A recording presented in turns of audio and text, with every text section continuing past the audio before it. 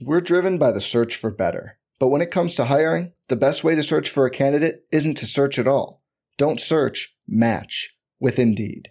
Indeed is your matching and hiring platform with over 350 million global monthly visitors, according to Indeed data, and a matching engine that helps you find quality candidates fast. Leveraging over 140 million qualifications and preferences every day, Indeed's matching engine is constantly learning from your preferences. Join more than 3.5 million businesses worldwide that use Indeed to hire great talent fast. And listeners of this show will get a $75 sponsored job credit to get your jobs more visibility at Indeed.com/Blue Wire. Just go to Indeed.com/Blue Wire right now and support our show by saying you heard about Indeed on this podcast. Indeed.com/Blue Wire. Terms and conditions apply. Need to hire? You need Indeed. This podcast is sponsored by Liquid Death. Are you thirsty? Parched? Do you like dark and eerie, sinister names for your beverages? Then you'll love Liquid Death. Go to liquiddeath.com, use the promo code BIGBLUE for a refreshing beverage ahead of Halloween season. Blue Wire. Welcome back. It's the Big Blue Banter, New York Giants football podcast. I'm Dan Schneier, joined as always by my seltzer-loving friend, Nick Filato over there. It's got the Waterloo, very underrated seltzer. I think LaCroix is still the number one, but I think Waterloo is probably two. Bad take, Dan. Unreal. Bad take. It's LaCroix, I believe. It's LaCroix, I believe. LaCroix. Sure. I'm going to call it LaCroix because it sounds better as LaCroix, and we'll find out the real... We'll soon find out what that actually is. But look, we're bringing the mailbag to YouTube today, but you might be listening on your podcast feeds, and that's fine too. This is the mailbag. We love doing mailbags. We tend to miss questions based on there's a lot of questions that come in, which is a great thing. It makes us feel good. People want to hear us. But we don't want to miss too many questions. So we just kind of no intro. Let's let this thing rip. All right, Nick. So I'm going to start. Dan, before you start, yes. just stand up a little bit so we can show to the YouTube audience that we're not wearing the same exact shirt right now. No, this is my fantasy. This is my fantasy football today shirt. This is the Draftathon shirt. For those of you who might have donated to St. Jude, thank you. For those of you who didn't, I still love you. So next year you can help us out and donate, but not the same shirt.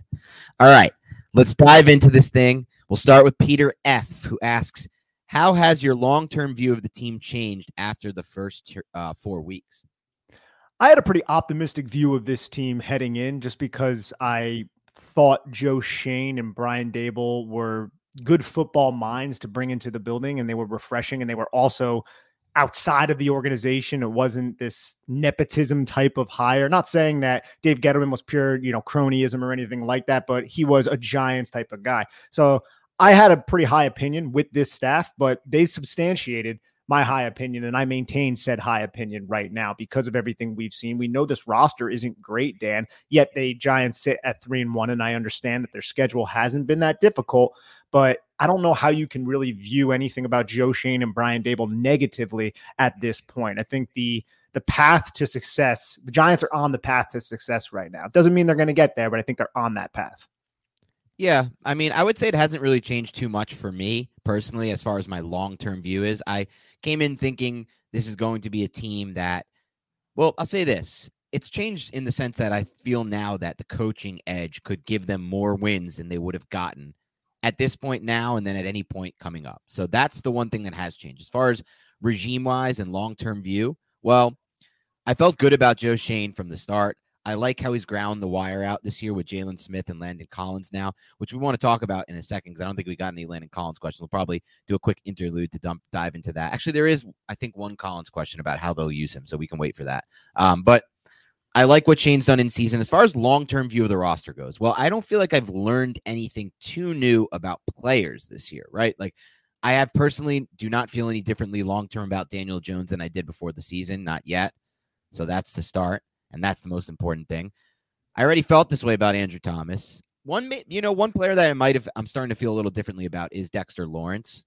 I was already happy they picked up his option because I'm not a huge believer in the cap anyway. And I believe in it. I know it's a thing, but look at what Howie Roseman does. Enough said. Look at what the Saints do. Enough said. That's the way to play the cap. But the Giants are going to be fine, by the way, on the cap for a long time to go.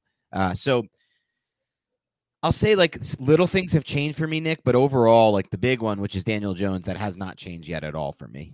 Yeah, I'm right there with you. And it's just great also. We should acknowledge Saquon Barkley because there was some question mark. Change. You're right. You and I, though, we were high on Saquon Barkley's ability to come back from this injury and at least from a fantasy perspective, be a very valuable asset. And I think he's probably, I would say, superseded both of our expectations. And we were high relative to a lot of other people. Well, we did put him at like 2,000 yards each on our bold predictions. We both kind of had high predictions on it. So we're like right there in line. But I'd say my opinion on him has at least changed somewhat on what to do long term with him. I expect it's changed a lot, man. He came off 2 bad seasons. Like people can blame the injuries all you want, but he just did not look at the same confident runner on tape that he's looked now for 4 games. So yeah, it's a great question, Peter. I still think, as far as how do I feel about this team's long-term ceiling? There's still things that need to happen for me to feel better about that. To be honest, look, it's not a knock on the Giants. This is life in a league where there's Josh Allen, Justin Herbert, and Patrick Mahomes. You got to beat those guys every year to win a Super Bowl, or Brady or Rodgers, as long as they're still in the league. So Frank the Tank asks, I have a semi-serious question. Forget that Kenny Golladay is an MCL right now. Assume he doesn't. Would Golladay back with Matthew Stafford in Los Angeles matter? Would it make sense? Could you trade Golladay for Allen Robinson straight up? The money is similar. I don't even know if the Giants would want to do that. I think both receivers are cooked at this point. So I think it's somewhat moot. Frank the Tank, by the way, Frank the Tank, you're awesome, my man. But yeah, I think it's somewhat of a moot point to even discuss those trades. And I don't have the money in front of me at the moment. You say it's similar. I'm sure that it is, but I don't think that either team would probably be willing to do that. The whole Los Angeles Rams situation is kind of crazy, man, that they invested like over $40 million into Allen Robinson and the guy never gets looked at all, unless they're in the red zone with like a silly fade pass that never works. Yeah, I think part of the issue right now is that offensive line is terrible. And we see this all the time with bad offensive lines. You can't get through all your progress. Like Stafford's really just going a Cup or Higbee right now. As far as like the idea behind this trade, Frank, it's interesting because like maybe you can sell them on repairing Golladay with Stafford, but with the injury now to Golladay, it's kind of a moot point. I just don't think they're trading for an injured player. And again, like Nick said, we don't really need an Allen Robinson type on this roster. We need a speed. We need some kind of speed at receiver. I don't know where to get it from. I think you can get it from Slayton. I feel like trading Kenny Golladay for Allen Robinson might be a decrease in your run blocking while also minusing an inch or two off the receiver, because both of those receivers are contested catch guys who can't create any separation whatsoever. So it might as well keep the guy who has at least been in your system a little bit longer. I think that's a good take. All right, Rob Allen asks, is the NFL game starting to transition to more balanced offenses again? I think so, but I think it's not necessarily just purely a transition. You react to what the defense is presenting you. And we see these quarterbacks, Josh Allen, Patrick Mahomes, they come into the league and defenses are reacting to the fact that they can throw 60-yard touchdown passes every game, multiple times a game. So they're playing more too deep, more safeties deep, trying to remove the explosive play. So to combat that, typically you're going to have lighter boxes. So now you can run the football. And I think that is kind of balancing everything out a little bit. It's going to be a tug of war match between the offense and defense, between running the football and passing the football. And I just think the wise offensive coordinators exploit the vulnerabilities of the defenses that are presented in front of them. And I think that's what we're seeing. Yeah, Nick nailed it. Look, we've seen a huge influx of teams. The Giants are not one of them, but teams playing a lot of too high safety looks, or a lot of looks that basically are designed for one reason and one reason at all, to take away big passing plays. And look, it works to an extent, but there will be I think there will be. It's so cyclical in the NFL. Like teams transition, not just transition, teams like what's the word? They adjust. And so at some point, we're going to see a situation where teams are going to figure out how to pass against these defenses. And we've seen it. It's not like it's impossible. Josh Allen adjusted. Patrick Mahomes adjusted. And eventually ultimately there are like a handful, I would say, Nick, or less or fewer of quarterbacks who can just rip hole shots against these zone coverages anyway and destroy you like that. And those are probably going to end up being the best quarterbacks to have, I think, ultimately, if teams are going to play this much zone.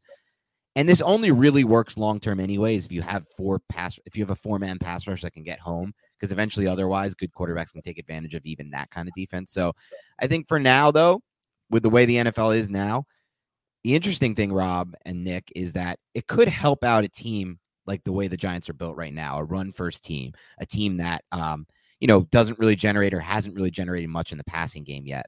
And so maybe, you look at it like, well, if teams can't hit the big play because defenses are taking that away, there's more value to having a team set up the way the Giants are currently set up without really a vertical passing game. But ultimately, no vertical passing game to me means no Super Bowl. And we'll see if I'm proven wrong on that. And there are always outliers, but it's really tough to win without a vertical passing game. It's incredibly tough. We also have a question, and I believe, is this from Rob Allen as well, Dan? Yeah, he has two. Yeah, even though Kafka has been creative with the running game, do you see it as gimmicky, and do you think the league will catch up with it? It's an interesting question. Gimmicky, no. I think some of the it's not like it's gimmicky is an interesting word. Like if they were running like Wildcat, I'd feel like that's a little more gimmicky.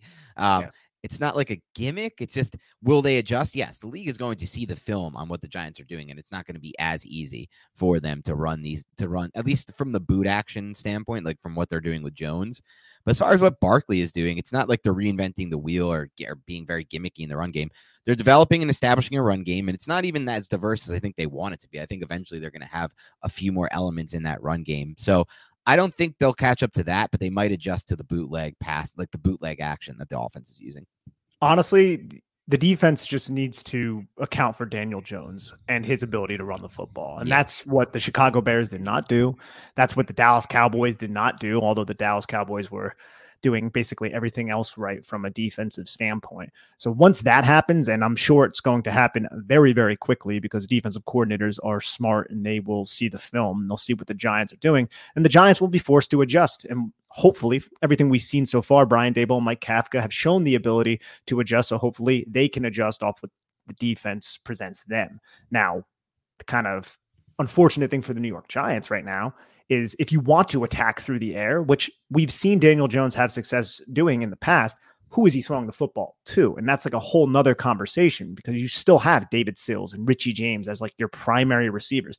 Kenny Golladay wasn't doing anything, but now he's gone. So that's going to force somebody else to step up. Like, are we going to see like players like Pimpleton up in the lineup and these guys who are just young and explosive players who are very, very raw, who have had mistakes in the past, just in like the preseason with drops and things like that? It's not a great situation from a receiving standpoint. And I'm sure every defense is like, well, are we really threatened by David Sills and Richie James?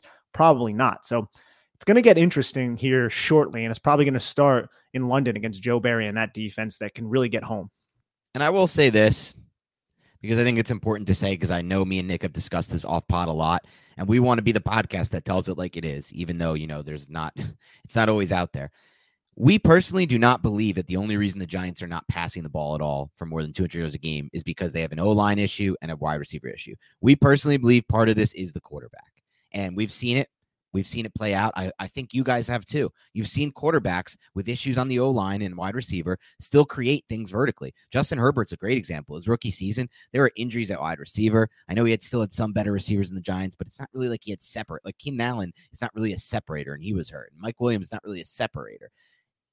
A lot of this is still on the quarterback. It's still the most important position by far. It's still a position where you can create on your own too as a passer. And so we just have to consider that as well. Most of the rhetoric I've seen about why the Giants can't pass this year is nobody can pass with these receivers, right? Nobody can pass these O-line. Well, I don't know. I think Mahomes could.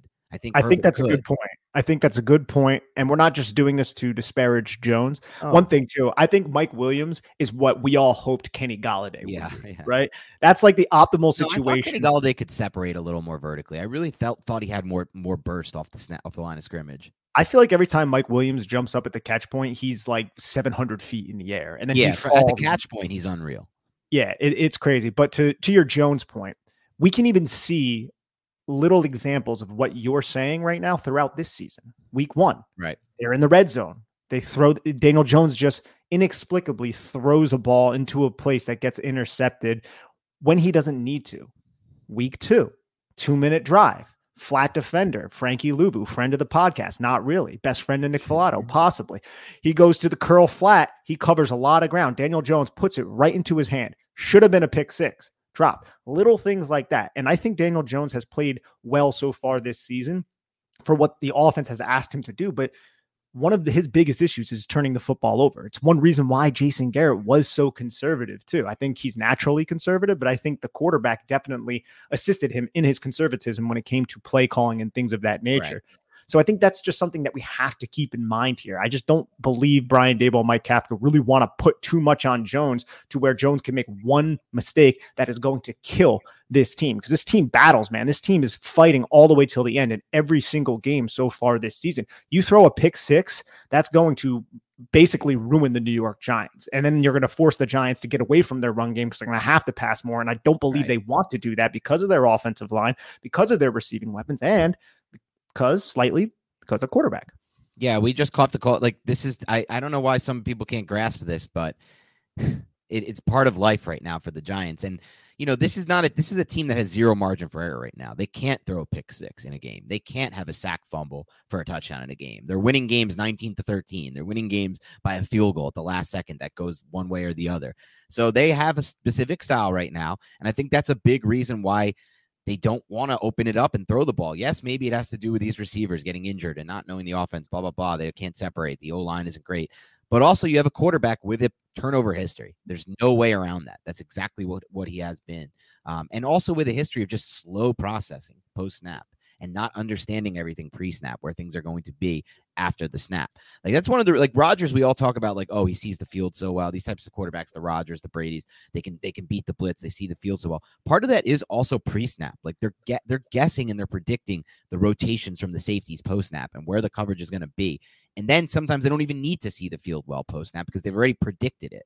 And that's something we still need to see better from Jones to be a natural, perfect passer. And unfortunately, we may not get that this year, because if they're winning games with this style of offense, if they continue to win games, Nick, I don't think they're going to change anything, right? Like, if they could just win games with a run-first offense, bootleg action using Jones's legs, some like little throws here and there, why change it? I don't know. I don't know either. I mean, it's going to be interesting to see how this offense adjusts week by week, opponent by opponent. So yep, we'll look into it. All right. Greg Kaola asks, which current Giant would you most like to grab a beer with? Oh, I love this question. What current Giant would I want to grab a whiskey with? So let's do an offensive one and a defensive one, because the defensive one for me is Dexter Lawrence. I think that dude is so much fun. I love when he's mic'd up. Going with Dexter Lawrence. Offense, I'm thinking of an offensive lineman. I mean, I want to kind of go with Saquon just because he's Saquon Barkley, but I might end up going with Andrew Thomas. And I don't know. I think that would be not a party type of vibe. It would be more of a reserved, intellectual type of vibe where you can talk to, because that dude is smart, man. You could talk to him about anything. He's a musician if you want to pick his brain on any of that kind of stuff. So I think I would go with Andrew Thomas and Dexter Lawrence. Okay, I'd go with Daniel Jones on the offense. I just think I could get a lot of info. I just want to know. I think the quarterback's going to give me the most information I want from, like, and this is all assuming like they'll talk to us about football. And if they're at dinner with you, they don't really have much of an option. I don't know if you ever seen that episode of Curb, Nick, where there's a guy who like bids on a lunch with Larry David, and then Larry David tries to make it like the most obnoxious lunch possible, so he'll just like end it early. The guy. But it's kind of like that. As long as he's willing to entertain us, Jones, I'd pick Jones. On the defense side of the ball, that's a tough one. I think I would go with similar idea to why I'm picking the first one, but I think I'd go with Kayvon Thibodeau. I really like how I love his conversations with the media. I think he sounds like a really, really intelligent person. Super street smart, probably book smart as well. I don't know that, but I don't care. And I think he'd be a great person to have a convo with. So yeah. Every time I see Kayvon in an interview, I tune in. He's very, very fun to listen to, and I think he's going to have a bright future here in New York. Jake the Giant asks, any thoughts on how DJ Davidson has played when he's on the field? I've seen him make a few plays. # Big Blue Banter. Yeah. Davidson has made some plays when he hasn't gotten that many snaps. He hasn't flashed as much as a pass rusher, but he's been doing his job pretty well in the run game. I feel like I don't have too much else on him. Yeah, he has 36 snaps on the season. He only played 9 last week. And I felt like I saw him a little bit more in Tennessee and in Carolina, but he only played 7 and 8 snaps respectively in those games. But he ended up having a couple tackles and he was getting in on tackles.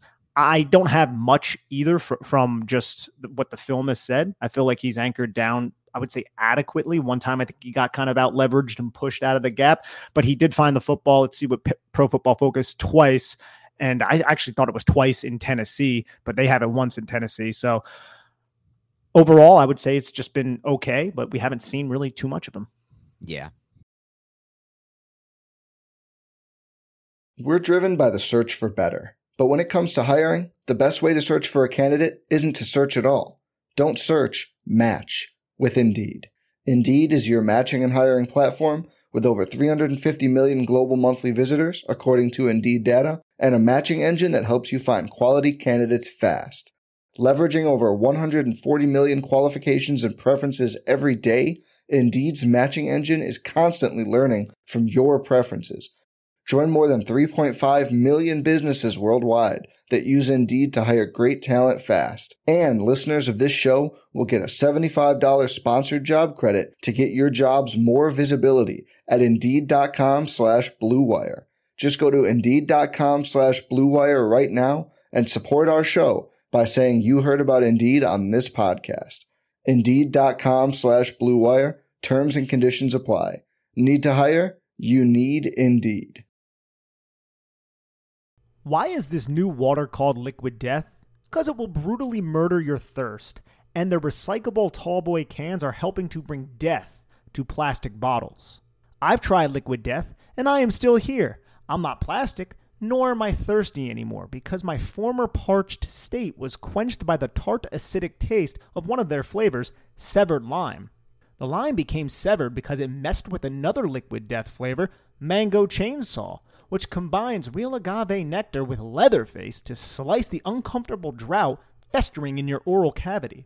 Into berries and fruit, go 6 feet deep with a heartbeat with their sparkling flavor, Bury It Alive. If you love still or sparkling water, go get Liquid Death at your local Woodman's, 7-Eleven, Roundy's, or Hy-Vee, or find a Liquid Death retailer near you with their store locator tool at liquiddeath.com. Just use the promo code BIGBLUE. That's liquiddeath.com/BigBlue.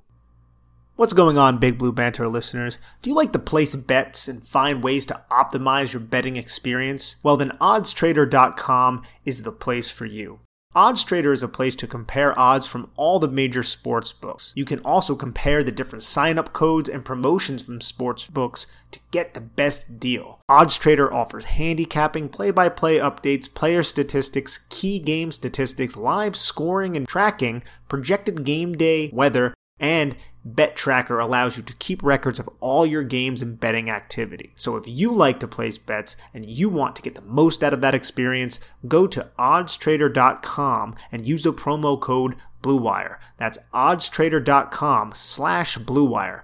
OddsTrader, the #1 site for all your game day bets. All right.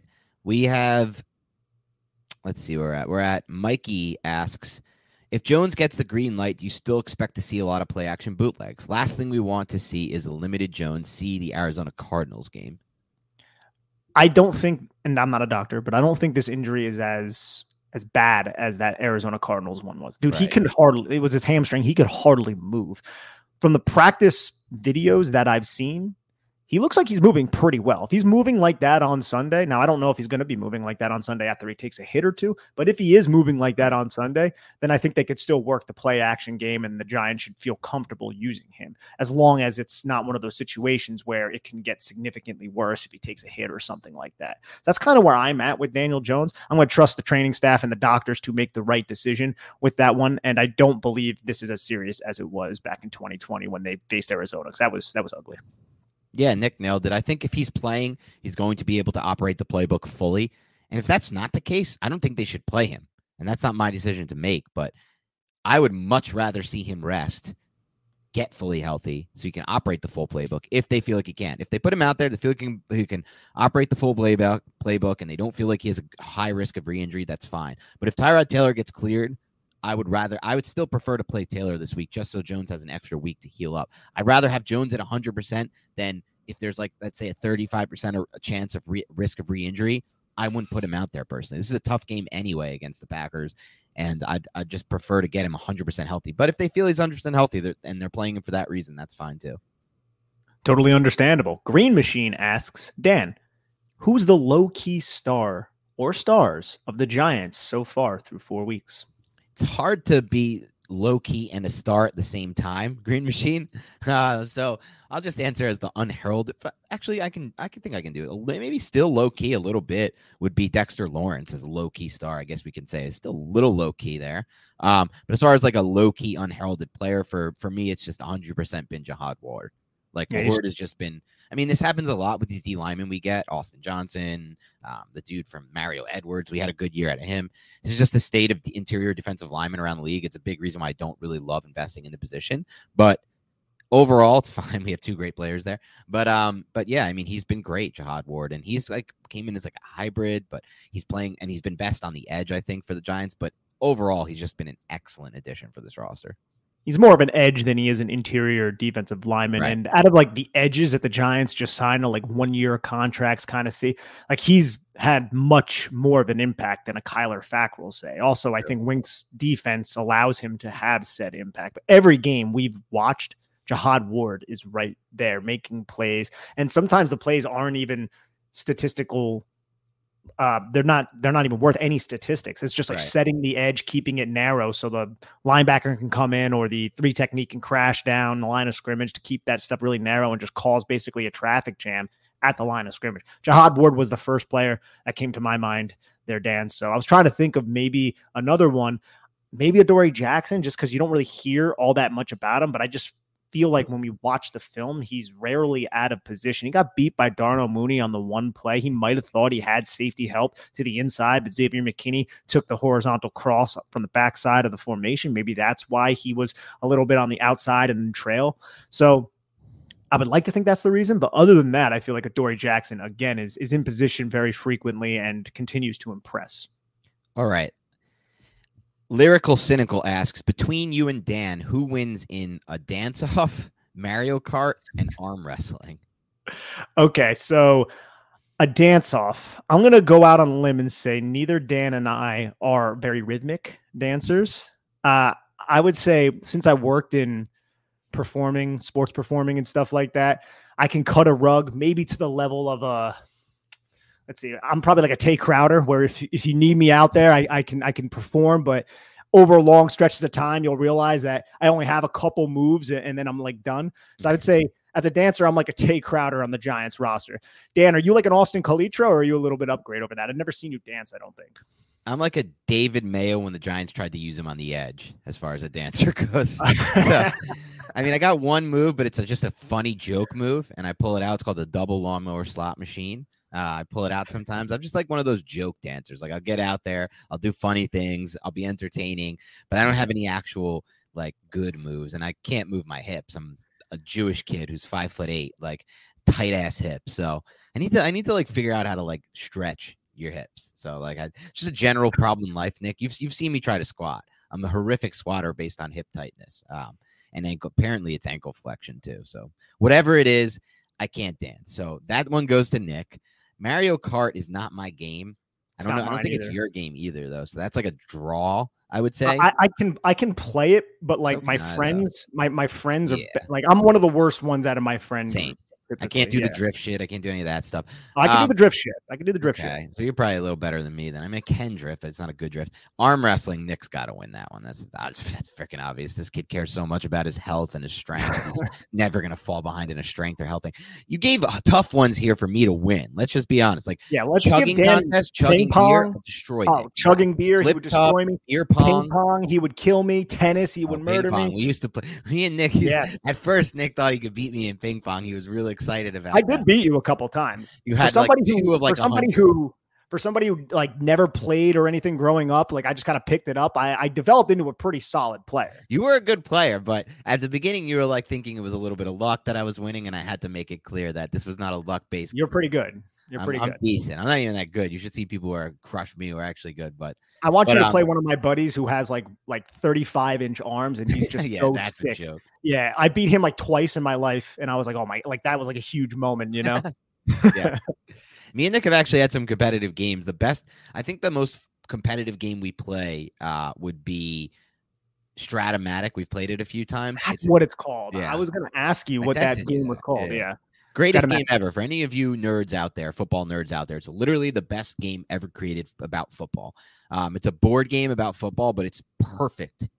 You're the offense coordinator and defense coordinator. You're moving pieces on the board. You're setting up your defense. It's just as good as it gets from a football nerd standpoint. And we've had some competitive games in that one because we try to match it up so we have like even quarterbacks and things like that. We haven't played that in a while, but that's definitely a good one. All right. Do you remember when Mike Kafka, like 2 weeks ago, he was interviewed and he was talking about like how he lays a bunch of situations out and they basically play a game within the Giants room based on situational football. And he was like kind of laughing with our reporters about it. My mind went right to Stratomatic. I'm like, yo, what if they're playing Stratomatic up there? So shout out Stratomatic. Nobody plays it. Nobody knows it anymore. But my dad taught me it. He grew up on the game. Just such an unbelievably underrated game. All right. Let's go from DJ Fundamentalist. He says, Nick, who are your favorite comedians? And do you prefer club or theater shows? Okay, so my favorite comedians, I would say Bill Burr, Louis, Tim Dillon, Chappelle, big Mark Norman fan. Love Mark Norman. I saw Shane Gillis last week. He's hilarious. Chris Rock, Sam Morrill's funny. Segura, hilarious. To go a little old school, I'd say Richard Pryor, George Carlin, can't go wrong. Love Mitch Hedberg. And I'm also a huge fan of Bo Burnham. I know it's a little bit different, but just as an artist, love Bo Burnham. And in terms of theater, I don't know if I've ever been to a theater show, and I've been to so many club shows. I saw Neil Brennan, who's also really talented, in a short room. So it was a small room, short room, whatever you want to call it. It was like 35 people. So it was very personal. I really liked that experience. Typically, I go to shows that are like 300 people, which is also fun, just in a club. I would imagine, even though I've never been to theater, that I would prefer a club just because I feel like it's so much more of a comedy vibe and it's not as kind of like big and glamorous as a theater. So I would definitely go club over theater. Yeah, I like all those takes. I've been to a bunch of comedy shows myself. I think the club is definitely better. I've also been to a stadium, the PNC. I saw Bill Burr in PNC about 2-3 months ago. That was the greatest comedy show I've ever been to in my entire life. It had nothing to do with the venue, though. The venue was probably the worst I had been to, but more importantly, Bill Burr was just out of control good that night. And he's amazing. I mean, he had an unreal set that like didn't apologize to anyone, which is my favorite kind of sets, like the non-PC sets. And then he did 30 minutes riffing on New Jersey. That was probably the best part. He broke off and did an extra 30 minutes in the middle where he's just ripping on Jersey. And it was just unbelievably funny. It's Burr, Louis, who I've seen like 3 times, and one of the guys you already mentioned too, who was also up there for me. Maybe it wasn't Dave Chappelle, but I do love Dave Chappelle. You mentioned somebody else. I forgot who now. Mark Segura, Norman. probably. Mark Norman. I really like Mark Norman. Mark Norman, Tim Dillon. Tim Dillon. Yeah, Tim Dillon. I know you're a big Tim Dillon. Love Tim Dillon. Mark Norman, pound for pound, is so funny. Like if anybody doesn't know Mark Norman and they like comedy, go and look him up right now. He's been in the comedy game for quite a while, but he's still a younger comedian. I think he's still in his 30s. He's absolutely freaking hilarious. Big Mark Norman fan. I saw him maybe about 6 months ago down at Stand Up Live in downtown Phoenix, and it was an absolute blast. And he was a little wasted by the end of the show. Yeah.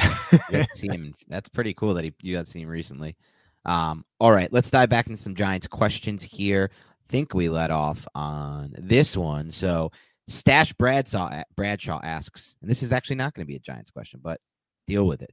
He asks, food question, mate. Love to hear mate.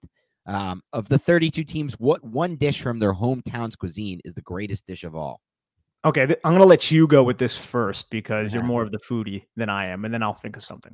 I wish, Stash, that there was a team in Austin, Texas, but I also have had Houston, Texas, and I would say Houston barbecue, the brisket, barbecued brisket is the best dish you can have. But generally speaking, barbecue is the best, and it's Nick Filato friendly because you can literally it's just meat and like sauce. It's like not that bad for you. It's basically just protein, not any like if you get the sides, you're going to screw yourself up, and Nick's probably not going to get any sides, but you can even get like decent sides that like are probably healthy for you, like green beans and shit like that. So I would go with Texas barbecue. I'd go with the San Francisco 49ers, and they have this banging kale salad out there that's just absolutely nah. I've never been to San Francisco. You can fart and sniff your own fart too. I'll say this because I live out in Arizona. The Mexican food out here is amazing. Dan, if you get out here, bro, we are going to try some freaking elotes, and you're going to absolutely freaking love them, dude. The sound of that. It's great out here, man. Love good food. All right, good question, Stash. Big Dash asks, who deserves more credit for the offensive play design, Brian Daboll or Mike Kafka? Big Dash, my friend. So it's hard for us to really have an answer for this question. I'm not sure particularly. We know Kafka's calling the plays, but I'm sure Dable has some sort of influence over what's going on the field. He's probably in Kafka's ear, I'm imagining, a ton. So there's really no way for us to know this. I'm just glad that they're together because they both seem like progressive offensive minds.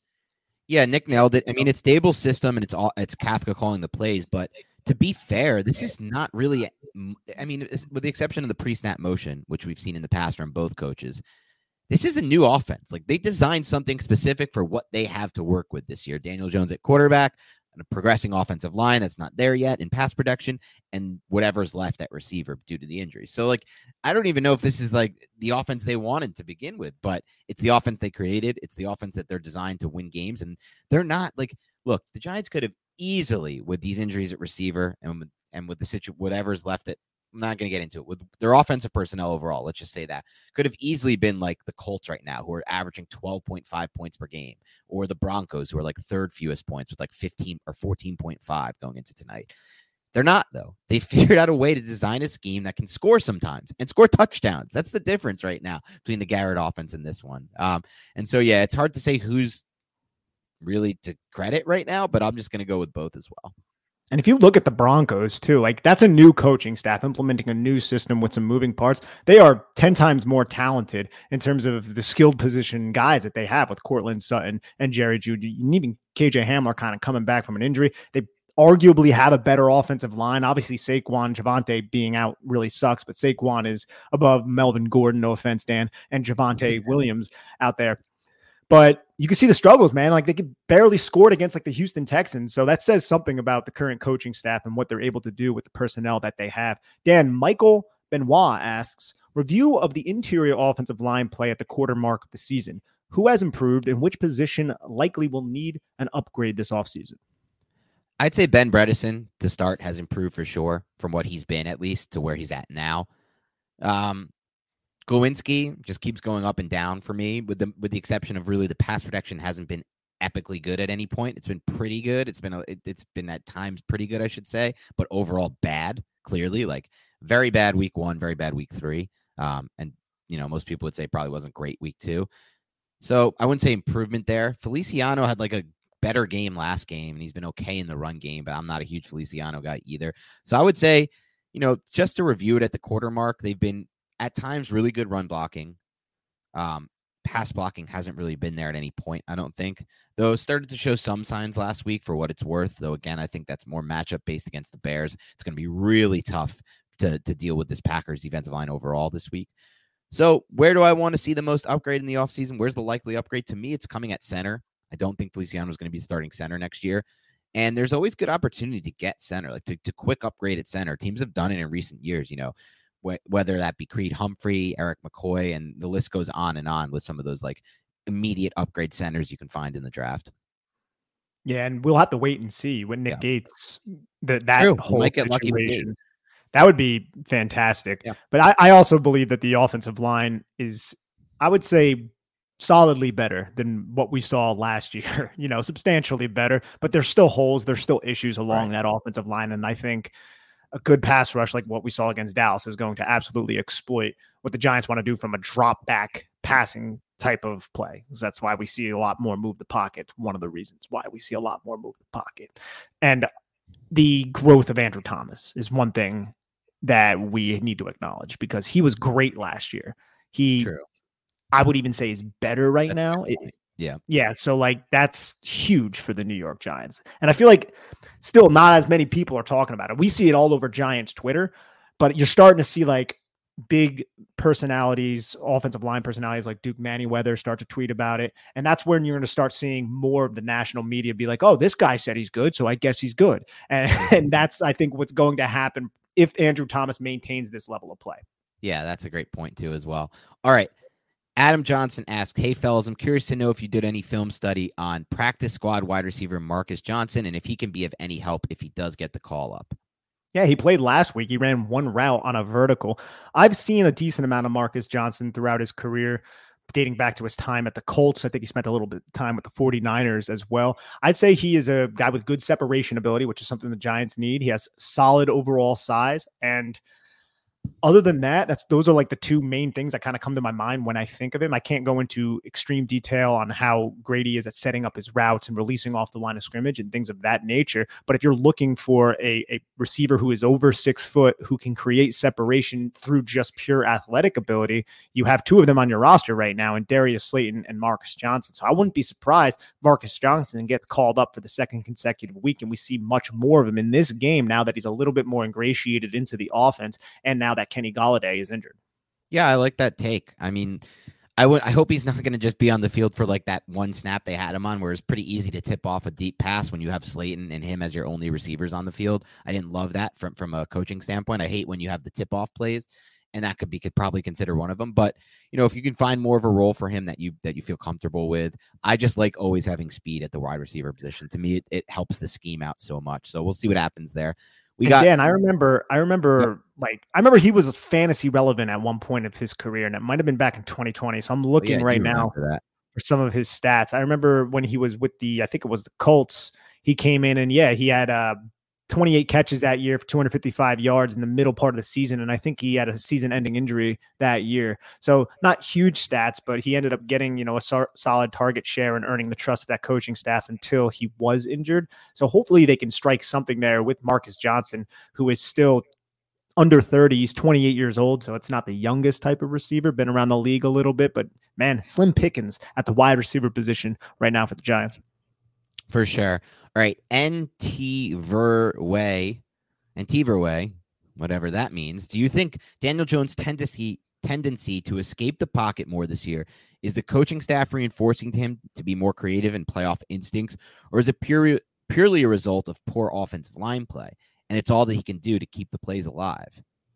I think it's a combination of both, but we've heard Mike Kafka, I believe it was Kafka, might have been Dable, say something about how they're instructing Daniel Jones to take the yards if they're there. And I think we really saw that against Carolina. It seemed like he was much more prone to bail the pocket in that game. And we kind of bashed him a little bit on the initial reaction podcast. And then I think we heard the comments from Kafka and Dable, whichever one it was, say something along the lines of, we want him to do something like that when it warrants.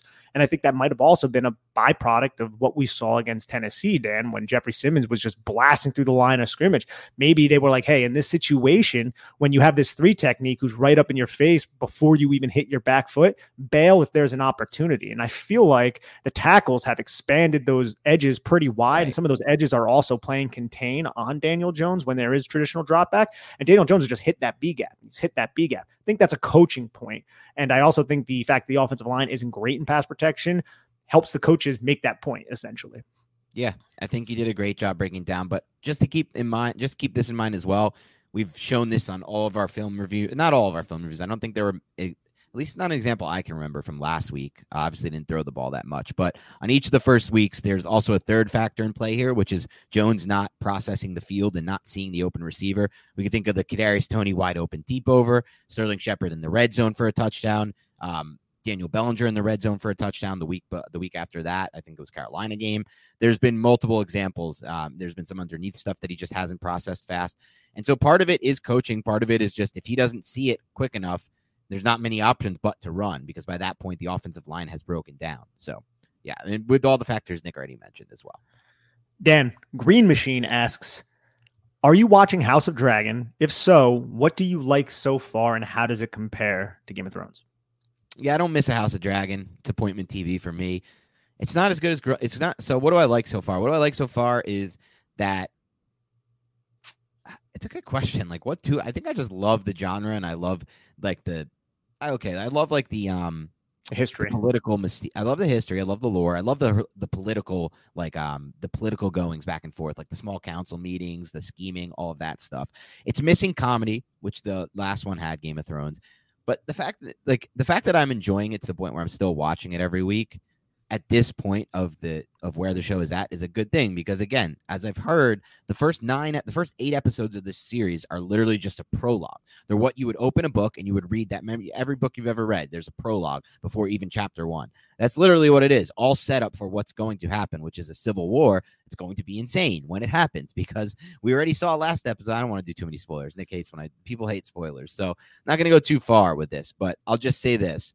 talk to me like mid-season 2, and I'm probably absolutely loving the show and thinking it's as good as Game of Thrones. That's the projection for me. This is a projection-based thing. But as of now, I'm just pretty much like middling enjoying it. How about you? Yeah, I like it. I mean, I'm a Game of Thrones fan, but I'm not as much of a Game of Thrones fan or nerd, maybe I should even say, as like someone like Dan. I'm like the kind of guy who watches it and then like I don't think about it for like the week until my girlfriend's like, "Hey, let's watch it again," and I'm like, "Oh, okay." So like that's kind of where I'm at. But I do enjoy it while I am watching it, and I love Damon's character, so I'll say that. Yeah, Damon's a good character, even though he's an asshole. He's a good character. Rhaenyra is good. She was better, I think, as the younger version. I agree. We'll see if she can bounce back here. But the one character I'm starting to really like is the second son of Alicent, the one who got Vhagar last week. Sorry, this is just it's hard not to spoil when you're talking about a show. So it's okay with that. Yeah, I'm hoping some people who haven't here's my thought on all spoilers, Nick. If you're like a big fan of the show and you're like 4 episodes behind and you hear a question asked, what do we think about Game of Thrones? I'm hoping you know to fast forward. Like, it's on you, kind of. You kind of have to know to fast forward. It's not really on me. It's on you. So I can feel that. But sometimes people, they're driving. They don't want to look down, Yeah, I'm big on true. not spoil. I'm a big non-spoiler. I am typically a big non-spoiler, too. I just think your rules are a little more strict for it. But that's what it is. All right. Nick 14908 asks, Dan, what would it take for you and Nick to want to re-sign Daniel Jones and Saquon Barkley? I think Shane would be okay with both of them gone, but if they play really well, not sure what the other options would be.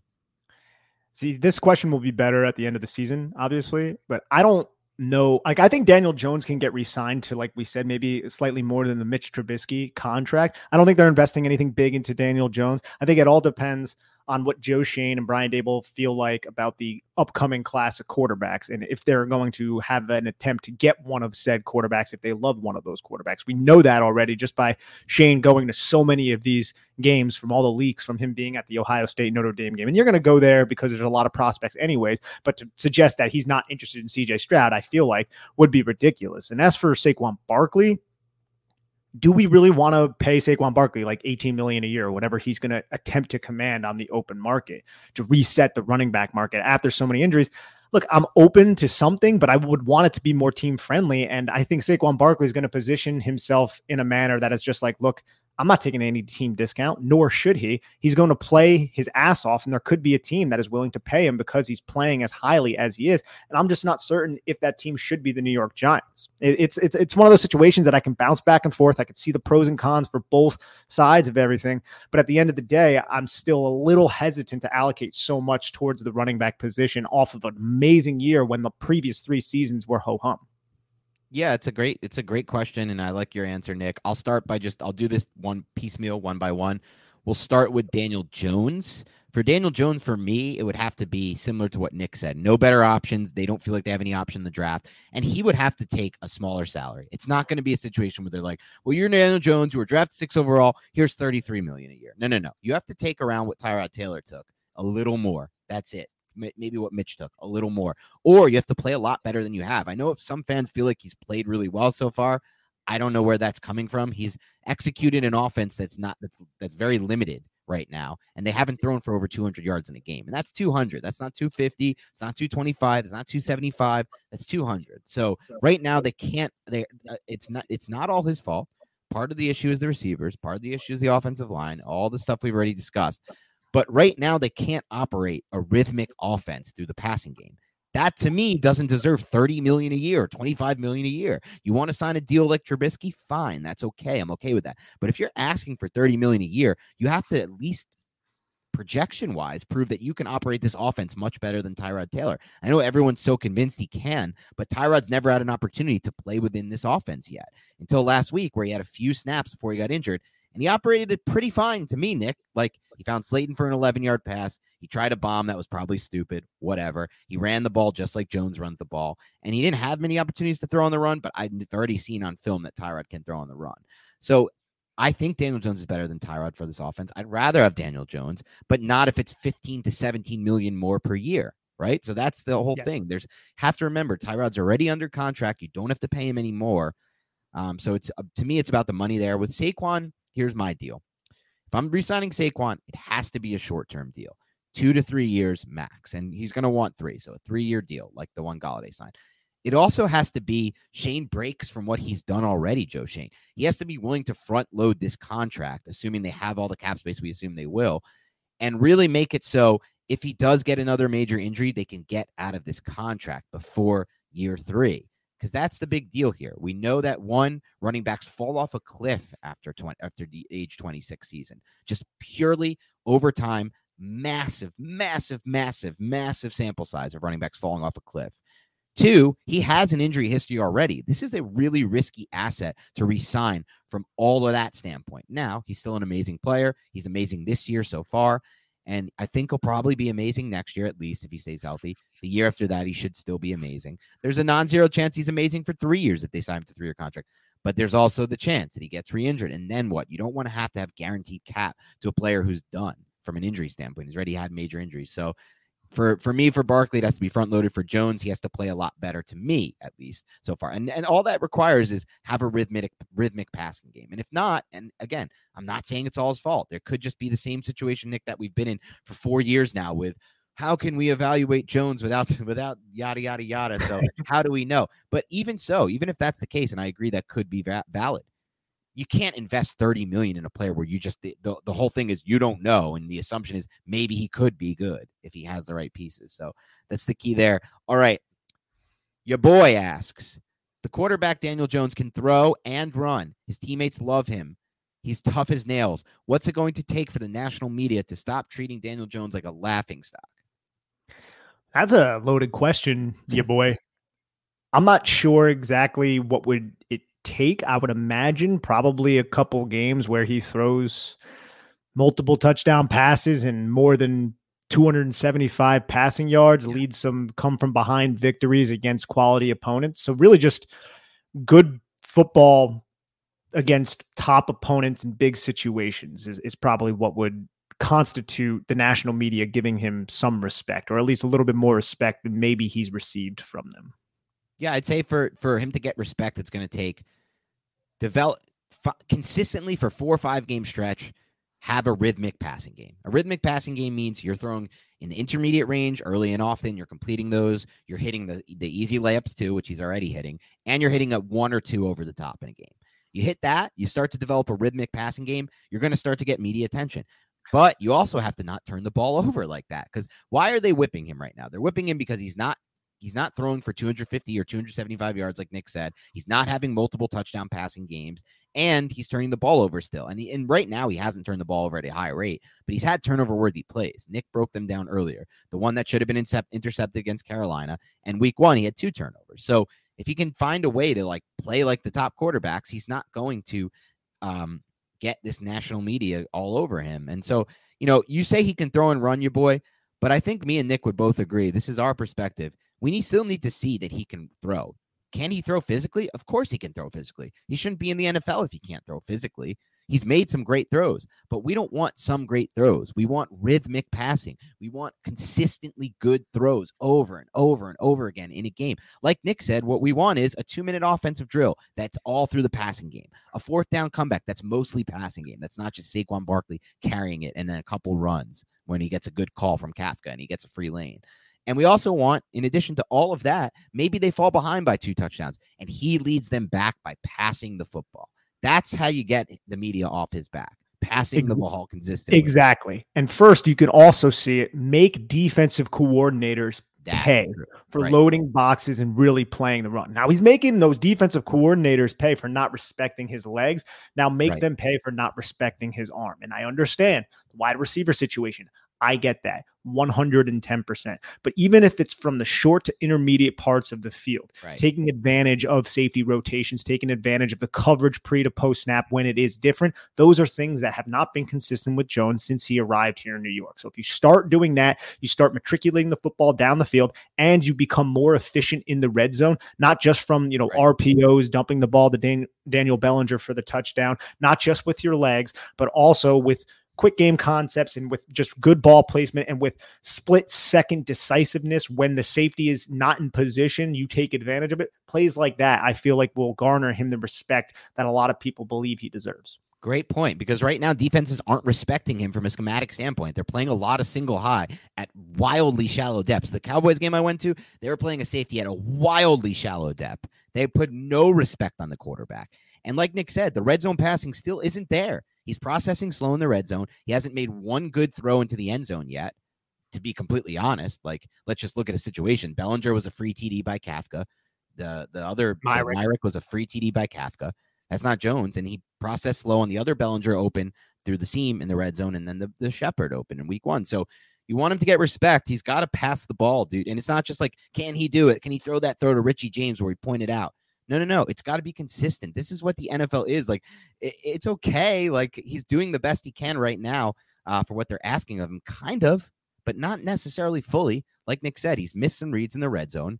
And again, if you're going against single high where the defense is just daring you to throw the ball, all they're doing is trying to get rid of Saquon Barkley. There has to be something there. I don't care if you have nothing at receiver. I don't care if Bachman, David Sills, and some other dude are playing receiver for the Giants right now. Schematically speaking, there are ways to beat defenses that are playing single high looks and at shallow depths and just not really respecting the passing game whatsoever. So I don't know.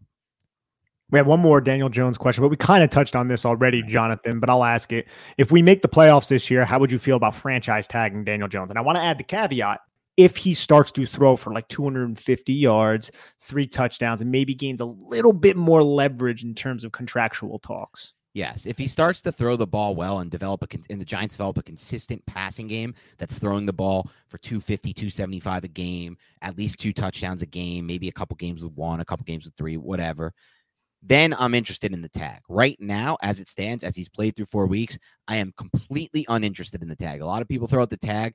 I do not want to allocate $33 million to Daniel Jones right now. To me personally, if the only option is you tag him or you pay him a deal that's like 2 years, $60 million or something like that, where it's similar to the tag, I am not convinced that just letting him walk and putting Tyrod Taylor in there versus what you can get for that $30 million in cap space on the free agent market, or just the health of not having that $30 million against your cap.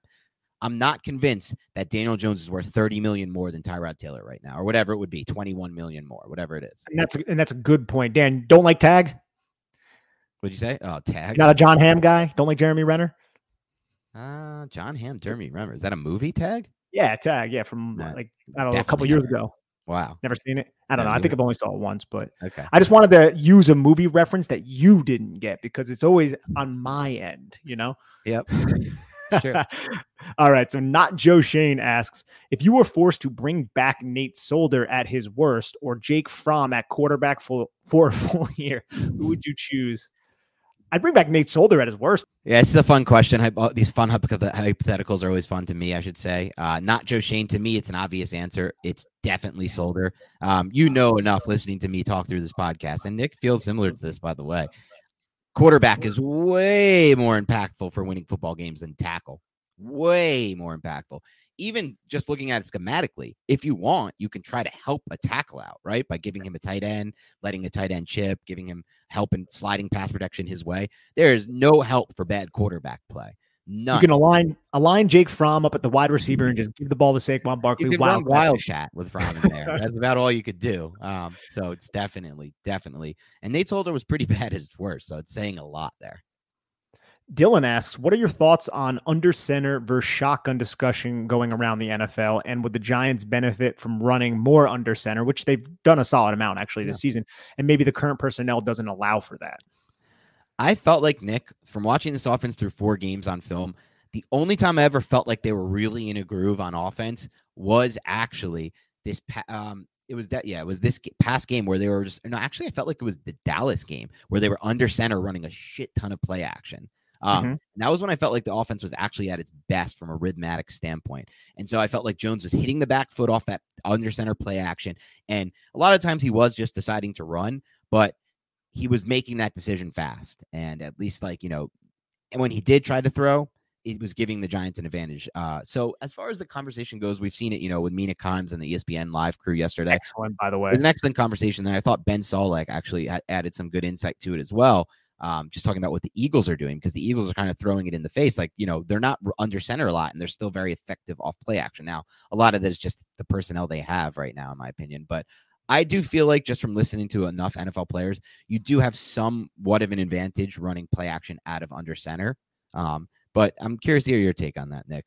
Oh, 100%. I mean, I think it's Marcus Spears, and then RG3 also talked a lot about it as well, the way they used pistol and how that kind of confused what they were going to do from it's not under center, but it's still kind of disguising if the guy's going to get the football or not, and how it forces hesitation for the linebackers, forces hesitation for the defensive lineman. Marcus Spears, former defensive lineman for the Dallas Cowboys and LSU, talked a lot about how he hated going up against under center play action type of concepts. And I thought, if anybody hasn't seen it, go to Twitter, just go to Dan Orlovsky's profile. He tweeted it out. I thought it was one of the best conversations I've heard on an ESPN platform for probably a decade, if I'm going to be honest.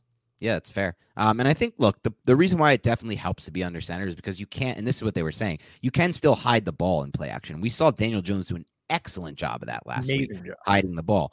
And in shotgun, it's harder to hide the ball. But if you go pistol, like Nick said, then you have the opportunity to hide the ball again. So I've always loved the pistol. I feel like the pistol is very underrated. Doesn't get used often, but very underrated. I'm a pistol guy. So you're a bang bang pistol guy? Yeah, bang bang pistol guy. So yeah, it's a great conversation. Thanks for asking that question. Andrew Spagnolo, and I wonder if he is related to Steve in any way or shape or form. Let us know, Andrew, if you are. It's the same spelling as Steve.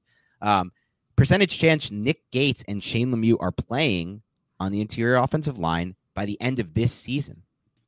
Percentage chance? I have no clue. I'll shoot a percentage out there, though. Let's go with a 5% chance for them both to be out there. I think Shane Lemieux will be back eventually. Nick Gates, you're starting to hear people talk about how the window is open and he can come back. I'm still not certain as to how ready he is after such a devastating injury, but I hope that he can get back. And say that he does get back, does he actually take the job away from John Feliciano, who has been there in training camp, who really knows the system? So I'm not fully sold on that, but let's put it at 5%. For both of them to be on the field, Nick, I'm going to go 3%.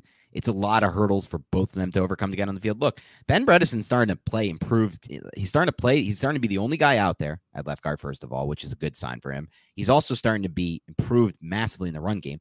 I know Shane Lemieux started camp as like this locked in starting left guard, but that's kind of, to me, a little bit overrated. Like Shane Lemieux struggled massively in pass protection his first season. We forget almost how bad he was. He was the lowest graded left guard in pass protection. And so if he's not offering that from that standpoint, like an upgrade in pass pro, I don't know if the coaches are just going to turn away from Bredesen, or maybe it's Azuto by then. We don't know. But either of them is going to have the continuity boost. They're going to have played with them. Now they have to worry about communication issues if they just throw Lemieux in there, right? And the same goes for Gates, to be completely honest, versus Feliciano. So I just find it tough for these guys to definitely get back into a starting lineup for this year. That's a good take. Who else we got? All right. Sal asks, who snaps is Landon Collins taking and what's his best role for the team? I think he's here to rotate as a will and take some snaps away from Crowder, but he can't cover. Yes, so shout out Sal, friend of the show. This is a great question. I'm not really sure yet where I envision what I envision the Collins role right now, because I still think, look, everyone's like so set on, you can't have him as a safety. He's got to be a linebacker. And I'm like, I don't know about that. He has good film as a safety too. Like, you don't want him I think really he was at his worst in coverage, not even in the deep half. He was at his worst when he was matched up against tight ends. And they're obviously just not going to have him do that. So we can rule that out. He won't be the guy matched up in the slot over the big slots and the big tight ends. Fine. That's great. But I could still see him playing some snaps potentially like in the deep half. And the Giants don't run a lot of deep half. They run some cover 3 and they run a lot of cover 3 and cover 1. He's probably not going to be the safety in cover 1. Like, that's just probably not him. But as far as like will linebacker, that intrigues me too in certain pass down situations. I don't know what the actual role is going to be from like what position he plays standpoint, but I know that his role is going to be coming downhill, right? As a blitzer or a run stopper in the box otherwise. Yeah, he's going to be a hitter. That's what Landon Collins does. Hopefully, we're not sure about his health either. There's still so many health questions when it comes to this team. Reek the Ruler, though, asks, where are we in the Alex Bachman sweepstakes? So for those of you who aren't on Twitter, there is almost a cult following akin to, I would say, David Sills. It's probably not that.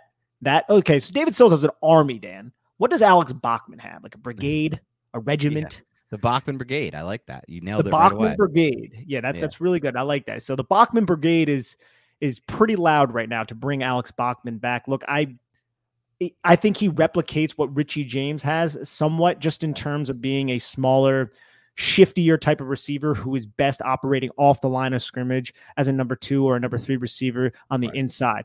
The Giants need a number 1. The Giants need someone who can stretch the field vertically, like we've said throughout this podcast and others. And I don't think Alex Bachman is that guy. I welcome him back. I think that would be cool, but I still think the Giants are missing key pieces in their wide receiver room. Yeah, I think you nailed that one perfectly. That's just not what they need. They need a boundary receiver who can stretch the field. All right. Key value pair? Pair. This is is that a poker reference? Value pair? I don't know. Signing Landon Collins gives me 2012 Will Hill vibes without the fear of the failed drug tests. You guys view 2022 Landon as a strong contributor in Wink's defense, or you expect him to be more of a role player, rotation guy? I think we should start with baby steps. I expect him to be a role player and a rotation type of guy. And I think it would be lucky if he works into a 25 snap a game type of guy. I think that's probably a 40% chance of that, Dan? Like if we had to do these percentages again? 25%. So 25% of snaps, you said? 25 to 30 snaps a game. Well, with Love injured, yes, well, the concussion, that opens up an opportunity, but it is a concussion, which usually when you're cleared from the concussion, it's not like these other injuries where there's lingering effects or where there's compensation injuries that come back from it. So he'll probably be back on the field. If Love gets hurt, that's when things could change. I just don't see him operating the Dane Belton. Like I don't see him taking snaps from Belton in the deep half, really. No, neither do I. And I think that's where it gets tricky. But either way, I think he can be a value as a blitzer and just kind of as a thumper and somebody who is big and good in run support. And one funny story I want to bring out there, Will Hill was mentioned on this. So back in the day when I was living in my parents' house after college, like right after college, there was a court that we used to play pickup basketball on, me and my friends, every night, O'Connor Court, for those who are from West Orange area.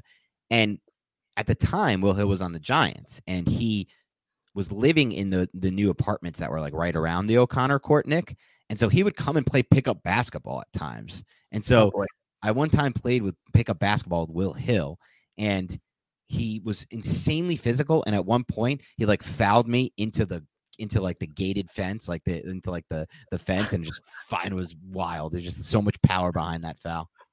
I had no idea about this, and I don't know how you haven't told me this story before. Yeah. All the hangout all the time we've spent hanging out, Dan. Never heard about my Will Hill experience. Yeah. Will Hill just bodied you. And guess what? It was one of those things where you didn't want to call a foul. No, I was never calling a foul on Will Hill. No. No, you're not calling a foul on Will Hill. It was like the scene from The Longest Yard with Adam Sandler and Michael Irving. Like, you're not calling a foul there. You're just going to suck it up and try to sink the shot, bro. But you probably didn't sink the shot against Will Hill, I'd imagine. No, I did not. All right. Takuma Rowe asks, this is a good one. Out of all the draft eligible quarterbacks, who best fits what Dable and Kafka want to do? And I would say this. I changed the question to what they want to do, because this current Dable Kafka offense, in my estimation, is not what they want their offense to look like. It's what they're doing with what they have. Exactly. And that's what good coaching staffs do, right? And I'll preface this, and I don't want to speak for Dan, but I'm going to say this for myself. I have not studied these quarterbacks. I've watched college football on Saturday. That's my understanding of them. If I had to pick one off of that, it would be CJ Stroud out of Ohio State.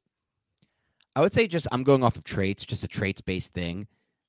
So traits-based, I think they want the Josh Allen mold. I think that's ideal for them, especially because, look, we've heard like Russell Wilson talk about this and Kyler Murray talk about this and Tua Tagovailoa. When you're a small quarterback, it's hard to see over the defense for that middle area of the field. It's hard to get into a rhythmic timing passing game over that middle breaking area, on those in breakers. And that's a lot of what the NFL passing game, that's a good way to get yourself in rhythm as a passing game. So I also want a bigger quarterback too, for that reason as well. And bigger, I mean taller. And so I think Anthony Richardson, traits-wise, fits that bill the best. I still think he's an insanely raw prospect. But I will say this, having watched enough of just from what I've watched so far, college football-wise, and I am, Nick, much, much bigger on going by traits and going by feel for how I see people command. So, for example, if I feel like they have a really good pocket feel, I'm going to like that a lot. I'm not going to see that. I'm not going to need to see a million hours of film to know that. If I feel like they throw well on the run, I'm not going to see a million. Like, some of those traits stand out to me right away. And from all the quarterbacks I've watched, I feel like by far and away, and this includes Stroud and the Alabama quarterback, Bryce Young. And this guy is not draft eligible, by the way, until 2024. By far and away, if I had to make a bet on a quarterback right now to project to the NFL and be a great NFL quarterback, and let me caveat by saying this, If you get drafted to a bad team versus a good team, it definitely impacts your likelihood of being good. But by far and away, it's Caleb Williams, the quarterback for USC. I watched him play this past game. He had everything I wanted. He had an unbelievable feel for pressure in the pocket. He had an unbelievable savvy for moving within the pocket, for throwing on the run, for creating. He threw a great ball with unbelievable ball placement and velocity. He's big. He can run. Caleb Williams from USC is by far and away the best quarterback prospect I've seen that's going to come out either this year or next. I would be so happy if the Giants somehow got him. It's funny, too, because we're going to be interested in that USC quarterback and then CJ Stroud, who was a quarterback from Ohio State. And both of those schools are known for not having quarterbacks. And that's going to be like a huge topic of conversation, like a huge thing. Exactly. No, there's no narrative I hate more than the helmet grading narrative. Helmet scouting. Helmet scouting is literally as bad as it gets. And people say, but it's worked. Like, you can't find a good Ohio State quarterback to defer that comment. But it's like, okay, but guess what? They played in a million different systems there. Like, it's not like they've always had this Brian Day system in there. So it's like, so now we're just talking about like every system doesn't work. It's just like, if you go to Ohio State, you're cursed. No, there's going to eventually be a good Ohio State quarterback. And the same thing goes for USC. The USC is not even running a system, anything. They're running the Oklahoma system. Like, what's his name went over there and they're running that. Like, so, I mean, Oklahoma has Kyler Murray, right? But Oklahoma's system also hasn't looked that good because they got Baker Mayfield and all those other guys. But don't Jalen Hurts, man. Jalen Hurts, baby. Yeah, I'm happy this question was asked so I could say on what's the date today, October 6th, 2021 or 2022. Wow, I went back a year. I said Caleb Williams is going to be that dude, and I'm standing by that. I love what I've seen from Williams. October 6th, 2021, great day, by the way, last year.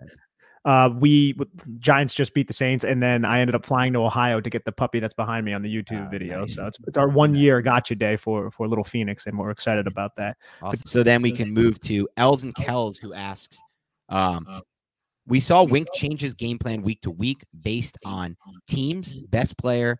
And last week we saw him change it based on Fields' his deficiency in reading coverages pre and post snap, which leads to my next question. How will Wink attack Aaron Rodgers this week? Great question. Yeah, so they played last year in 2021. It was the game where Huntley went for 2. The Ravens went for 2, and they didn't get it. And the Packers ended up winning 31-30, if I'm not mistaken. And what I remember about that game, I looked it up earlier in the week when I was doing research.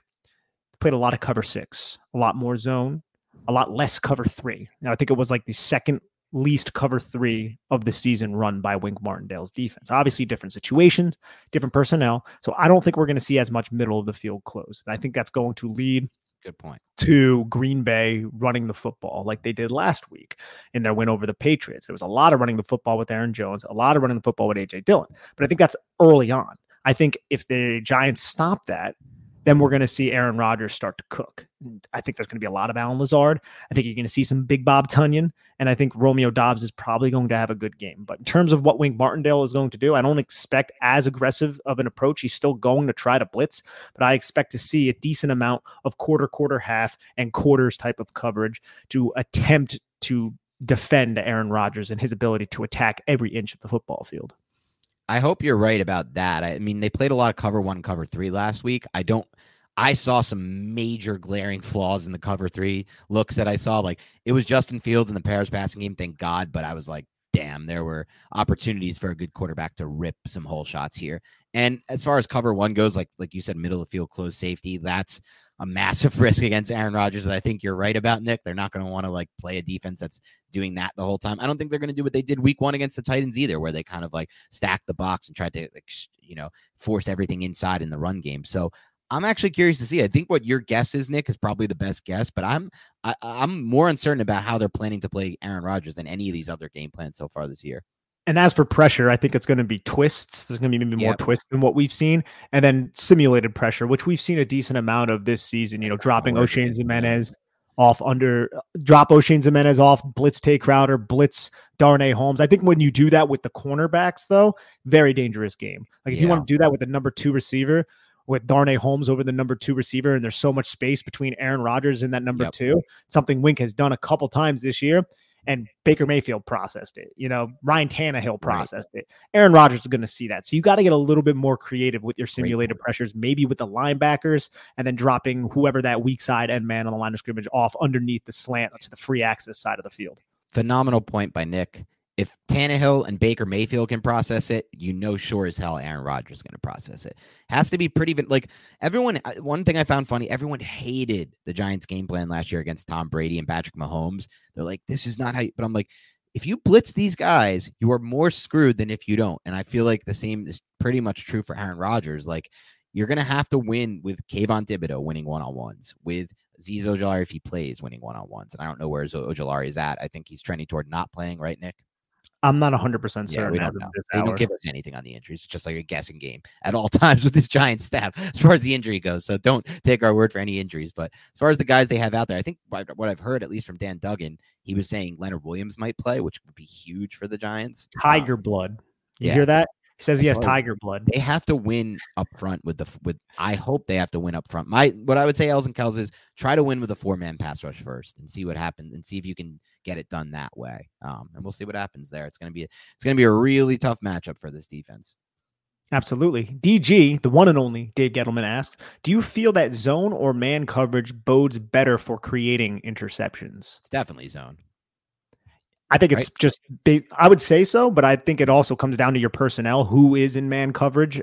True. Is the quarterback attacking that player in man coverage? But yeah, definitely zone. But I would say more importantly, it would be the disguises that you can implement due to your zone coverage and how you rotate your safeties and trying to create trap type of coverages that fool quarterbacks pre to post snap. Something that we talk about a decent amount on this podcast because it's something that I feel like earlier in Jones's career, maybe we even saw a little bit more of than now, where teams are just really focused on kind of stopping that run, like just something that we saw Patrick Graham do a pretty good job of, those trap coverages. Right. Haven't seen it as much with Wink Martindale. It's been a little bit more vanilla on that end, but there's still been a ton of other than the simulated pressures and the end man on the line of scrimmage dropping off. I'm talking at least a little bit more from a safety type of position, but the safeties will still rotate like crazy. But that's like Julian Love in the A gap, sugaring the A gap, and then rotating to a deep half and just crazy stuff like that Wink Martindale likes to pull out of his rear end. So I would say disguising is probably the best way to come away with interceptions. So disguising better in zone. Yeah. And I think it's interesting what you said. I mean, teams started by playing a mix of man and zone against Daniel Jones his rookie year, and he was so much better against man. Then they started doing what Nick said. They started playing him in zone coverage because they knew he couldn't take advantage of zone. And now, like you said, they're not even doing any. They're just literally just trying to stop Saquon Barkley in the run game every week. And they haven't been able to so far, which is amazing. Daniel Jones, it took a while for him to really take advantage of zone coverage. I think it was like late in the season, he connected on a touchdown pass to Rhett Ellison, if I'm not mistaken. I think that might have been, and I don't even know if that wasn't even country type of zone. That was a pattern match. And I think Rhett Ellison caught the football and rolled into the end zone for a touchdown. But yeah, early in his career, he really struggled to process how to put touch underneath defenders, essentially. I still think he struggles against zone coverages, to be completely honest. I mean, otherwise we'd see more yards. Let's be honest about the situation. Even though, again, teams aren't really playing as much zone against the Giants, but still. All right. Let's see what else we have here. We've got Robert Markowitz, who says, if Jones is 80% healthy and you're the head coach, do you play him? Yeah, I think if he can execute your game plan and there's no risk of re-injury, then yeah, you can. So for me, I actually have a different answer than Nick. I wouldn't play Daniel Jones this week at anything but 100%. And I don't know if he is 100%. If they're like, look, there's no risk of re-injury, he's 100%, fine. I'm okay playing him. But otherwise, why not take 14 days if you can take 14 days? Now, this is also dependent on if Tyrod Taylor is cleared. If Tyrod Taylor is cleared, this is my answer. If it's going to have to be Davis Webb, then I'd just rather play the injured Jones. But if it is Davis Webb or if it is an injured Jones, an 80% Jones, let's just say, not injured, and they're down by 2 or 3 touchdowns or something like that, or 2-3 scores in the first half, I might even just go to Webb in that. I don't want to risk re-injury with Jones. I don't want to make this worse than it has to be. Right now, it seems like he avoided a major scare to the fact that he might even play this week, probably going to play this week. But 14 days feels like so much better than giving him 6. So I don't know. I feel really cautious about this idea of playing Jones. We'll see what happens. I hope he doesn't re-injure himself because that would really suck for them. I mean, Jones, it depends. You're talking about 80% specific to that injury. then yeah, I think what you're Right. saying makes sense. But like nobody's 100% right now. True. Like, no true. one. It's like they're all sore. He's like a super tough guy though, and he's gonna play and be like, I'm not that injured. And if he actually is, it's like, I hope he doesn't re-injure himself. That's just you can't have a Cardinal situation to go back to what we. Yep. That was terrible. Frank Corona asks, obviously, Andrew Thomas is a priority, but out of McKinney, Saquon, and Dix, who would you prioritize to resign? And who would you be most okay with letting out the door? Well, that's a great question. I would say after Thomas, my priorities would go McKinney, Dexter, then Saquon. I think I'm the same. Yeah.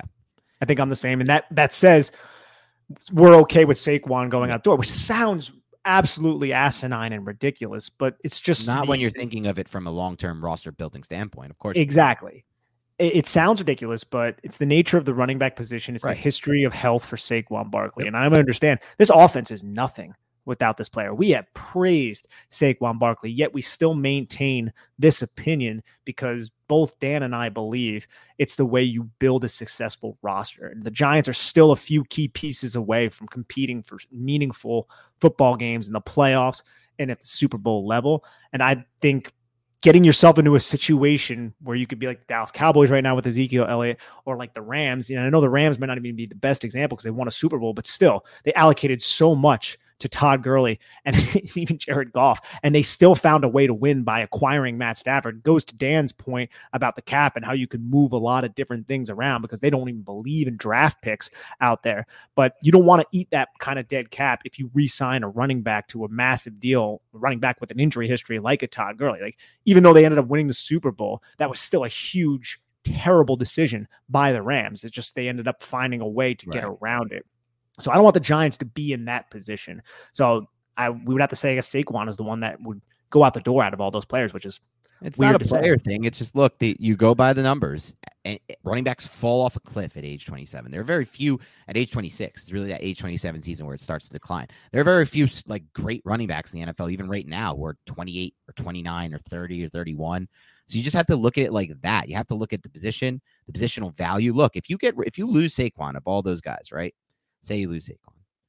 What gives you a better chance of you can still build out a good running game if you develop a great offensive line.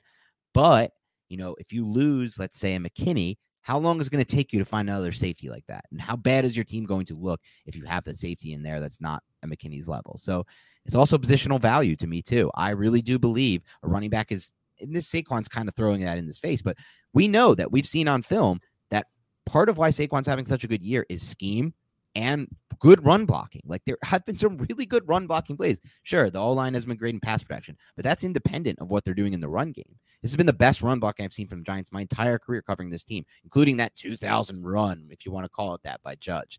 He's like winning games against like Brandon Allen, and everyone's like, oh my God, he's so good.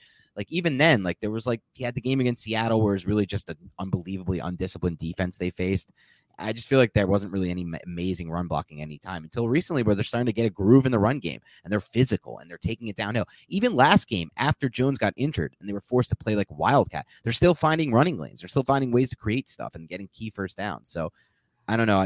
Running back for me is never going to be a position I'm crazy about losing. No, I totally understand that. Okay. Giants News says first round pick next year, corner or wide receiver if we're picking around 15. Dan and I probably have the same answer here, and I think it's just going to come down to the best available player, who fits best. But let's just hypothetically say, Dan, two guys, same exact grade, same exact everything. I think I'm going to go with a cornerback. What about you? I'm going to go with I hate taking it's receivers. It's tough. I hate taking receivers early, but I just feel like given what we've seen from like all these guys they've rotated in, Fabian Moreau, I don't know how much of this is just influenced by recency bias, by the fact that we faced Cooper Rush, Baker Mayfield, Justin Fields for 3 of our 4 games. And like, maybe if I was facing Aaron Rodgers types every week or more often, I'd be like, crap, we really need a corner. But right now I feel like this team does actually need a receiver more than a corner. It's crazy. And I think that's an excellent point. And it kind of goes to the nuance of a question like this. Great question, by the way. But let's have a little fun with this, Dan. If you had to choose between Patrick Surtain or Garrett Wilson, both picked around the same part of the draft, different years, Garrett Wilson obviously didn't have the year, which direction would you go? Okay. And based on how good this question is, I'm changing my original question pick to corner because I just definitely rather have Patrick. There's so fewer Patrick Surtains in the NFL than Garrett Wilsons. That's the key. There's more depth at receiver. Yeah, I'm right there with you. But then you could also argue, what about J.C. Horn? And then you're like, he didn't really pan out as well, even though it's kind of disingenuous to say that because of the injuries. Yeah. But yeah, I think I'm going to go corner. I just feel like there's a better chance of landing a good receiver in round 2 than there is a good corner. Much better. The Michael Pittmans of the world, players like that. Corner thins out super fast. Receiver does not thin out as fast. Absolutely. All right. Fella. Hey, fella. I don't know what your real name is. I'm just calling you, hey, fella. You know that movie, Nick? Are you talking about Stella? Yeah, it's like a Stella reference. Why are you saying Fella? I don't know if the Stella name is Stella something. You talk about Stella. Yeah, right? This guy's name is Fella something. So what would a realistic trade involving Leonard Williams look like? I can just answer this real quick. No one's trading for Leonard Williams. There's a ton of cap that's been pushed back to this next year because Dave Gettleman's Dave Gettleman, and he's going to be the 4th highest paid non-quarterback next year. Literally no one's trading for that contract. So no one. Yeah. No trade. NA. I was going to say, I don't know what the realistic trade would be because of those reasons. Okay. Let's go to the next one. Mohammed Gotcha asks, how do you guys foresee Wan'Dale being used this week, assuming Tony is a no-go? Is Wan'Dale definitely playing? I don't think it's a definite situation, but he got a limited practice in Wednesday, which, I mean, according with Kadarius Toney, got a limited practice in Wednesday, and then he didn't practice Thursday. But let's just say that he's playing. I think he assumes the Richie James role, and he plays it probably to a higher standard or a higher mark than what Richie James has, if he's fully healthy and up to speed. I think I think the offensive passing attack is going to run through Wan'Dale Robinson once he gets back. Yeah, that's You nailed it. Okay, he also says, does this defense have a role for Ellerson Smith if and when he is designated to return from injury? Absolutely. I think you can definitely leverage the skill set of Ellerson Smith, and I think it just adds another competent edge body to their pass rush and kind of keeps the legs of Azeez Ojulari, Kayvon Thibodeau, Jahad Ward, O'Shane Zimenez, Tomon Fox more fresh, because the more bodies that Wink can recycle into the defense, the better they can be.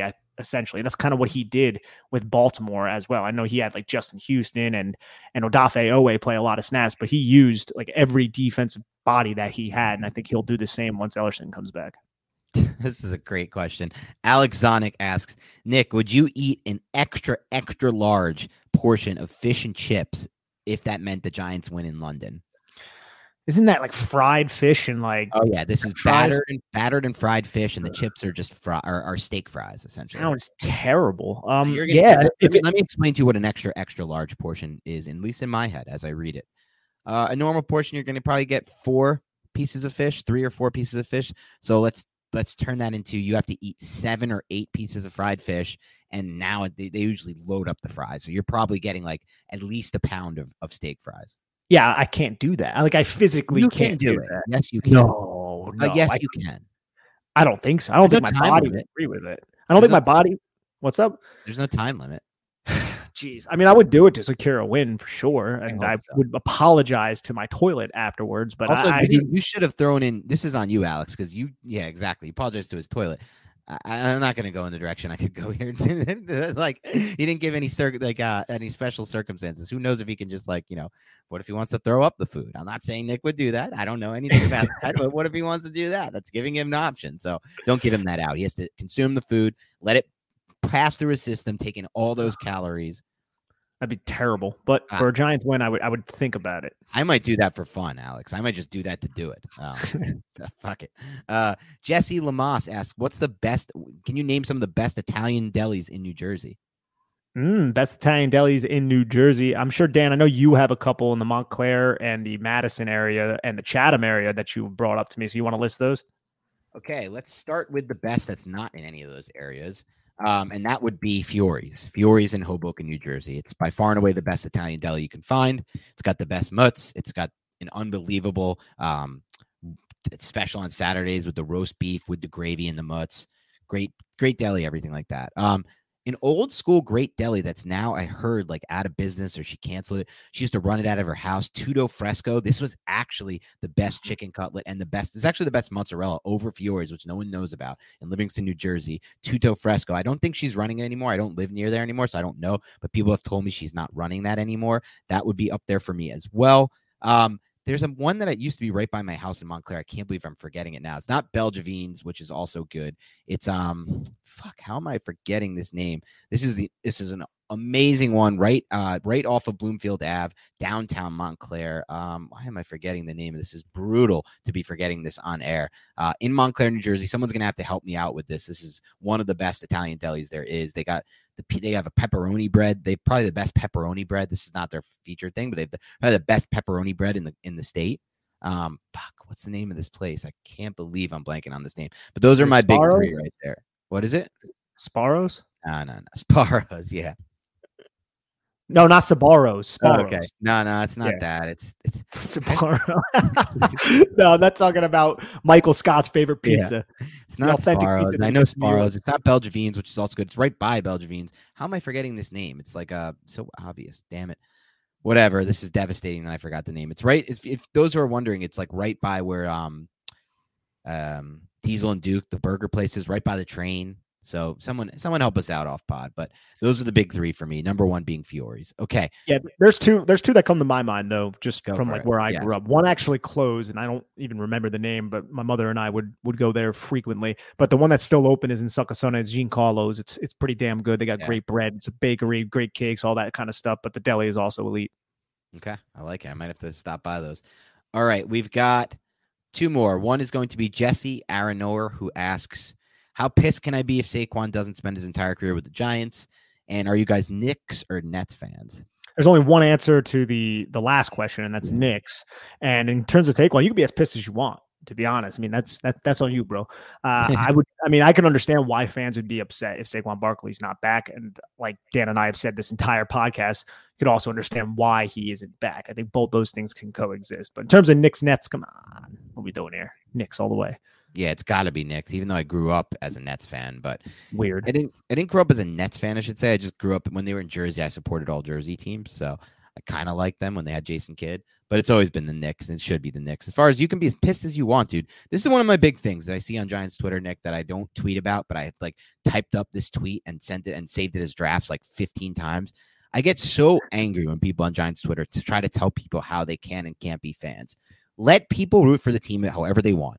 If they want the team to get a better draft pick, let them do it. It doesn't hurt you at all. What the hell do you care? If they don't think that it's good to win 9 games now because it screws up their chances long term, whatever. Let them think like that. Why do you care? Like, why? I hate people who do the tweet like, look at this fan. He's such an idiot, an asshole. Like, dude, shut up. Like, let them be a fan however they want. It doesn't affect you. It doesn't affect the team. It's not going to affect if they win or lose. And so be a fan however you want. If you want to be insanely angry that the Giants don't re-sign Barkley, be insanely angry the Giants don't re-sign Barkley. It's your choice. It's your freedom. I don't care. Nick doesn't care. It doesn't affect us. It doesn't affect the Giants at all. So do you, man. That's all I had to say. I say my piece because that shit bothers me more than almost anything else on Giants Twitter. I feel you, man. I feel you. Now we have this. Is this the last question from Rob Leonard? Yes, the last one. Yes. So with the game in London this week, can I pitch you guys Crystal Palace as an EPL team? Don't be lame and follow Liverpool or Manchester United like everybody else. That's how I imagine he would have written that in his head. I respect that. How you imagine he would have written that. Great question. Let's say this, Rob. EPL wise, I need to get into it really badly. There's plenty of people in my life who've been telling me I need to get into it. I know I need to get into it. I have a hard time picking up another sport right now. I'm already so like sports oriented with work and life. As far as who would I pick? So here's the big question. My brother played for MatchFit when he grew up. It's like a Jersey team sponsored by Chelsea. So he's a diehard Chelsea fan. My boss is also a diehard Chelsea fan. They've been pushing hard for me to be a Chelsea fan. One of my best friends, Brett Childs, is a diehard Liverpool fan, and he would almost disown me if I went to Chelsea. He hates the idea of Chelsea. They have anti-Semitic overtones that are going on, some issues with anti-Semitism that I haven't looked into. Apparently just a horribly run team, like from the people who own the team are horrible people. You could probably tell me more on that, Rob, but it's so hard for me to just tell my brother no. If I end up like going, and I would love to be Liverpool just simply by the fact that like, I love their slogan. You never walk alone. It's the greatest thing in sports. Literally, you cannot have a better team slogan than you never walk alone. It gives me chills just thinking about how good that is. Now, as far as what I would pick, Rob, the problem is this. EPL is a league with no cap, basically. It's just whoever spends the most basically is good. Man City was nothing, and then they just got that A-Rod money, and they became, and I don't mean it like that, but they got a lot of money from somebody, and they became one of the best teams year after year. Like, it's just teams are just bought and won. So, like, I don't want to pick a team that's going to lose all the time, Rob. So I got to be honest with you, I'd probably pick Liverpool or Chelsea, but as far as Crystal Palace goes, I'll look into them. Hey, Crystal Palace can be good. For me, I like watching soccer, but I don't have like a favorite team. My girlfriend is a big Liverpool fan because of Fernando Torres, and I've heard her say, Fernando Torres, Liverpool's number 9, so many damn times that if I had to pick a team, I guess I'd go in that direction, but I couldn't even name you one player. Okay. Good stuff. All right. That's it for today's mailbag. Thank you for everybody tuning in on the podcast or the YouTube page. Enjoy. Leave us a rating, a review, subscribe, and like on YouTube. Do anything you can to help us grow. That's all we ask. Have a great rest of your week. We'll talk to you soon.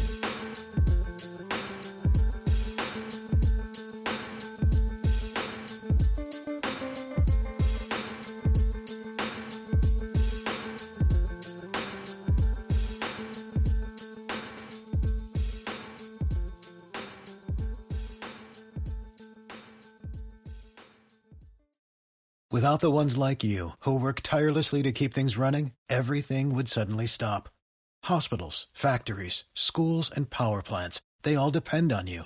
No matter the weather, emergency, or time of day, you're the ones who get it done. At Grainger, we're here for you with professional-grade industrial supplies. Count on real-time product availability and fast delivery. Call, click Grainger.com, or just stop by. Grainger, for the ones who get it done.